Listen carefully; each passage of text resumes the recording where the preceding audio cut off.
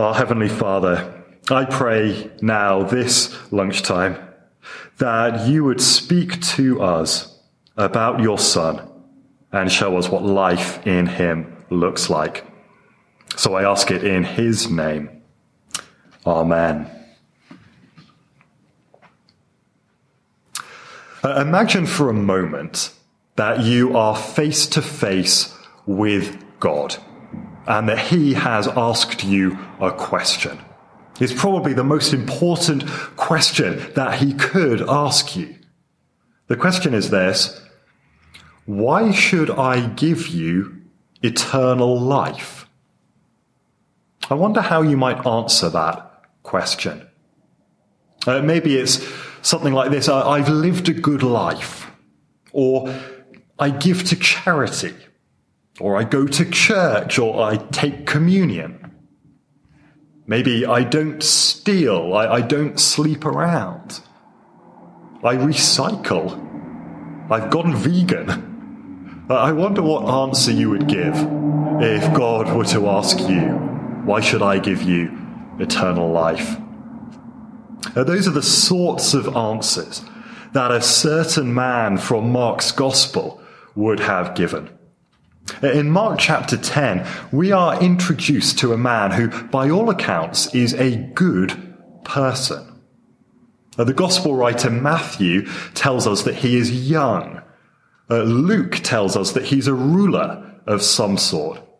In Mark, the description of the conversation he has with Jesus shows that he is rich and he is religiously respectable. He seems to have it all. He's young, he's rich, he's powerful, he's respected, and it looks like he's got it all sorted. But he is also desperate to make sure that he's doing all the right things to be right with God. And that's how we meet him in Mark 10 and verse 17. As Jesus started on his way, a man ran up to him and fell on his knees before him. "Good teacher," he asked, "what must I do to inherit eternal life?" An eternal life there, it means more than just not dying. It's what Jesus described as being right with God, or entering the kingdom of God, or being saved. It's about being accepted by God and being given life instead of judgment that leads to death. But Jesus challenges the premise of this man's question in two ways. Firstly, he challenges the man's definition of goodness. So he replies in verse 18, "Why do you call me good?" Jesus answered. "No one is good except God alone." How do you measure goodness? Jesus is really asking there. How good is good enough for God? You see, we can define goodness according to what is not really bad. Famously, the tech company Google had as its motto, "Don't be evil."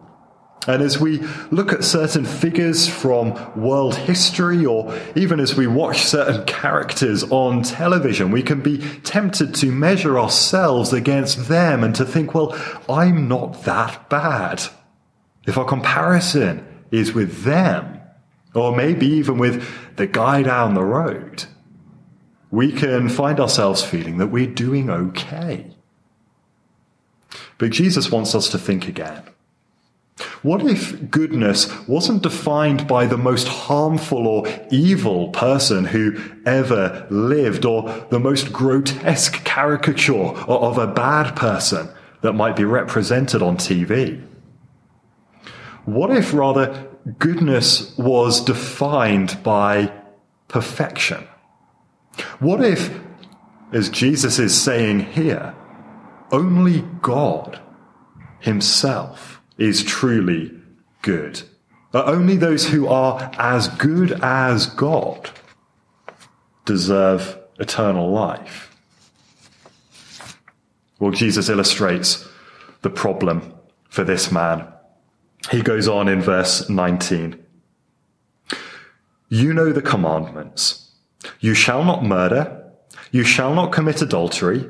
You shall not steal. You shall not give false testimony. You shall not defraud. Honor your father and mother.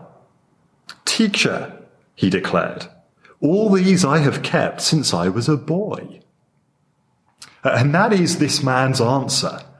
I deserve eternal life because I've been good enough to obey these commandments. But has he? Jesus has listed some of the 10 commandments, the ones about not murdering and committing adultery and stealing and so on. But Jesus has deliberately left out some of the commandments. He's left out the first 4 of the 10 commandments, which have to do with our relationship with God. And he's left out the last one, which has to do with our relationship with possessions and belongings and money. You shall not covet, the last commandment says, which explains what happens next from verse 21. Jesus looked at him and loved him. One thing you lack, he said. Go, sell everything you have and give to the poor, and you will have treasure in heaven. Then come, follow me. At this, the man's face fell. He went away sad because he had great wealth. The Bible scholar William Lane says that the commandments of God are like a chain holding you as you dangle over an alligator pit. It doesn't matter which link in the chain it is. If one of those links breaks, then you're going down. And for this man, it was his love of money that was his weak link. He was quite proud of his performance in other areas of his life, but it becomes clear that he is not all good, not as good as he thought he was. When Jesus is asked which of the commandments is the most important in Mark chapter 12, he says the most important is this: love the Lord your God with all your heart and with all your soul and with all your mind and with all your strength. The second is this: love your neighbor as yourself. There is no commandment greater than these. And as Jesus challenges this man to sell his possessions and give them to the poor, he demonstrates that he's falling short on both counts. He loves his money more than he loves God. He covets his possessions more than he covets doing what God says he should. And he wants to keep his money to himself instead of loving his neighbor by sharing with those in need. It reminds me of a scene from that kids' cartoon, The Simpsons. The billionaire power plant owner, Mr. Burns, says to his assistant, "You know, Smithers, I think I'll donate $1 million to the local orphanage when pigs fly." And they laugh. And then they look out of the window and they see a pig flying by. And Smithers says, "Will you be donating that $1 million now, sir?" And Mr. Burns replies, "No, I'd still prefer not." How much like our man in Mark chapter 10 is that attitude? That at this, the man's face fell. He went away sad because he had great wealth.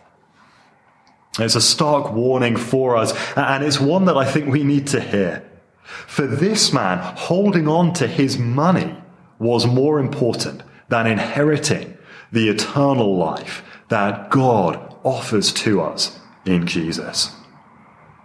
And look, I don't know what it might be for you. Perhaps it is money. Perhaps it's a relationship. Perhaps it's a certain set of ambitions that you hold on to. what is the one thing which you would not be willing to let go of in order to gain the eternal life that Jesus offers? How you answer that will reveal, well, both how far away from good you might be, but also even how far away from God. Now, if that seems shocking in any way, then you're not alone. Jesus' disciples were surprised by Jesus' conversation with this rich man and what it revealed about life in his kingdom. Now let's pick that up in verse 23. Jesus looked round and said to his disciples, "How hard it is for the rich to enter the kingdom of God."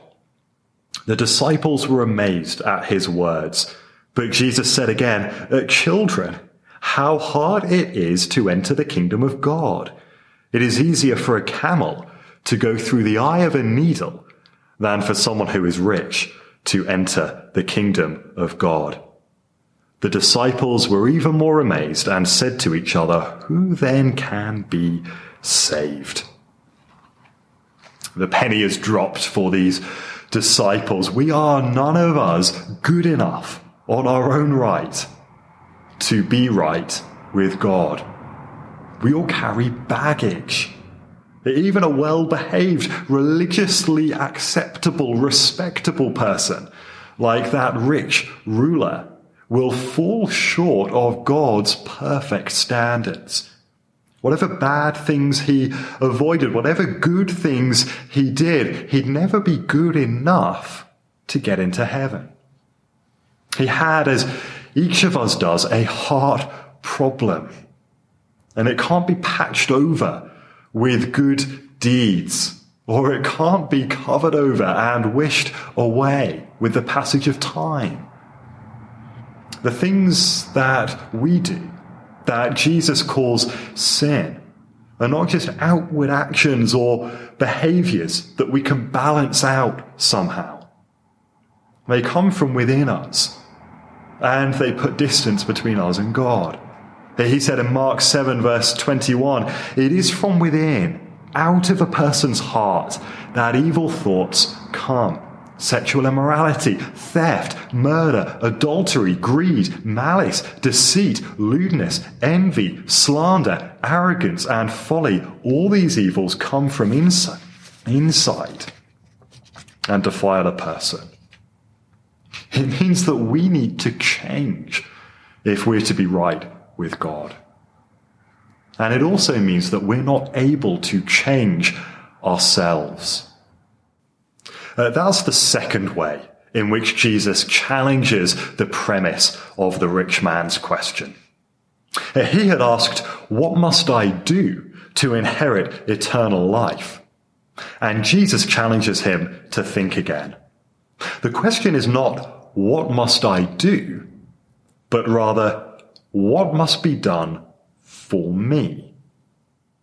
You can sense the panic in the disciples' voices as they respond to what Jesus has said. The disciples were even more amazed and said to each other, "Who then can be saved?" And they want to know how then. How can it be possible for people to be saved and to be right with God if the good things that they do are never good enough? But Jesus gives the answer to them. Jesus looked at them and said, "With man this is impossible, but not with God.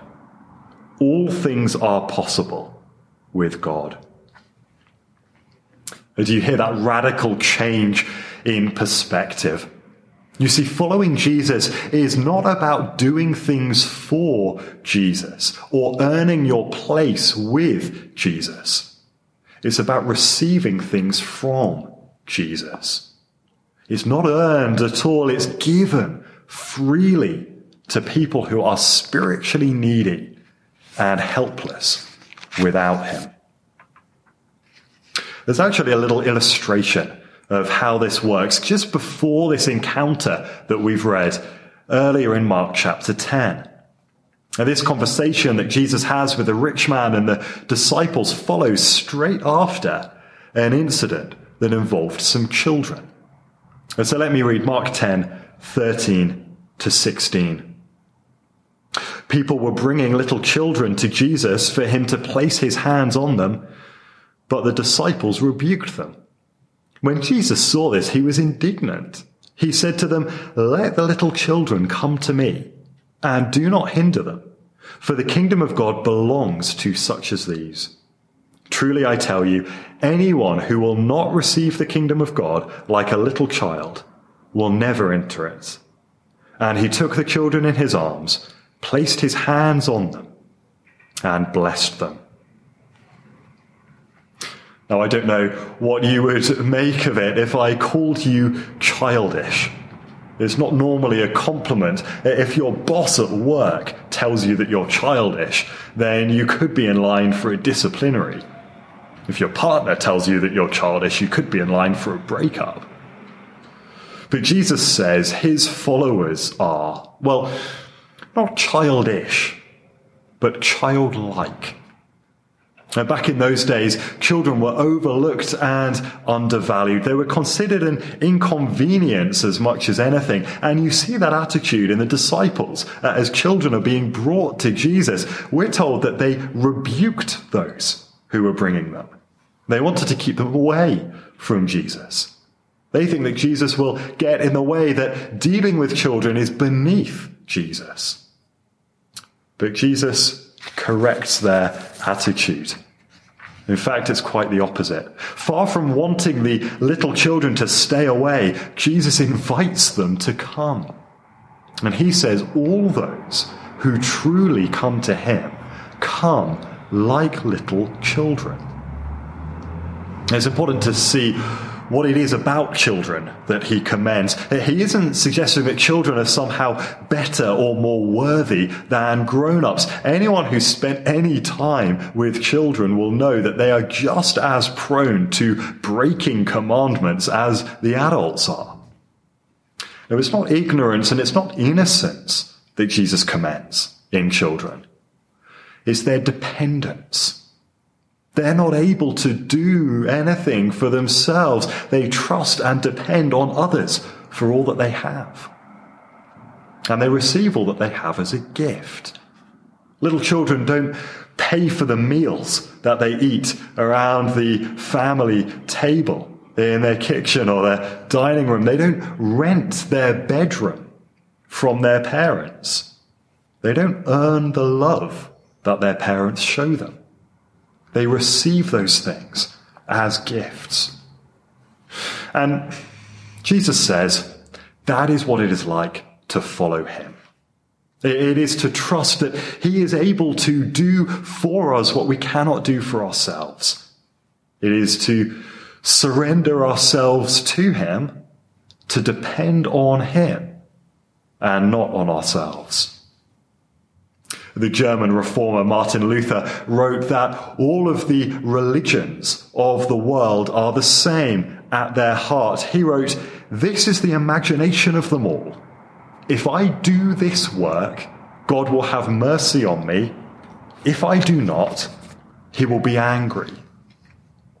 Authentic Christian faith is nothing like that. It's the only thing that is nothing like that. It's the only belief system that takes the works of human effort towards salvation and counts nothing in their favor. True Christianity, uniquely, is totally different. The good news about Jesus, the Messiah, the Son of God, is that we cannot earn and could never deserve salvation from our sins. But in Jesus, God has done for us what we could not do for ourselves, as Jesus gave himself to die on the cross in our place. We deserved punishment for our sin, which leads to death, but by dying in our place, Jesus took that punishment on our behalf, so that all those who put their trust in him could have our sins forgiven, to have eternal life with him, with God. The Apostle Paul, in one of his letters in the Bible, put it this way. He said, God made him who had no sin to be sin for us, so that in him we might become the righteousness of God. This speaks of a great swap taking place. Jesus took our sin upon himself so that we may take on ourselves his righteousness. It means that for those who are trusting in Jesus and following him, when God looks on us, he sees the perfect righteousness of his Son, Jesus. We could never be good enough for God on our own terms. We can never do enough to make things right with God on our own efforts. We don't deserve it. We cannot earn it. But in Jesus, we can have forgiveness from our sins as a free gift from God. That's what the Bible knows as grace. And it's why the gospel, the good news about Jesus, is good news. It means that although we are more sinful than we ever thought, we are more loved than we could ever have imagined. It means that we're freed from the painful effort of trying to earn our favor with God, but constantly falling short of it. It means that we're freed from the painful effort of trying to earn favor with other people, finding our security in the uncertain things of this world. We have been shown to have the greatest value that we could conceive of, to have the God who made the world and who knows us inside out, to give himself up to death out of love for us, so that we could have eternal life with him. And that changes everything. Well, when you come to Jesus, you understand just how valuable you really are. When you look to the cross, it's as if Jesus is saying, this is what it costs to give that gift to you. This is how serious your sin is. And this is how much I love you, that I would die the death you deserve, so that you might have eternal life with me. Come as a child, Jesus says. Come with nothing in your hands. Come trusting and depending on me, because I want you to have what you could never earn for yourself. That is the invitation of Jesus. It is the free gift of grace. And it's the invitation that he holds out to each and every one of us who would turn from our sins and trust in him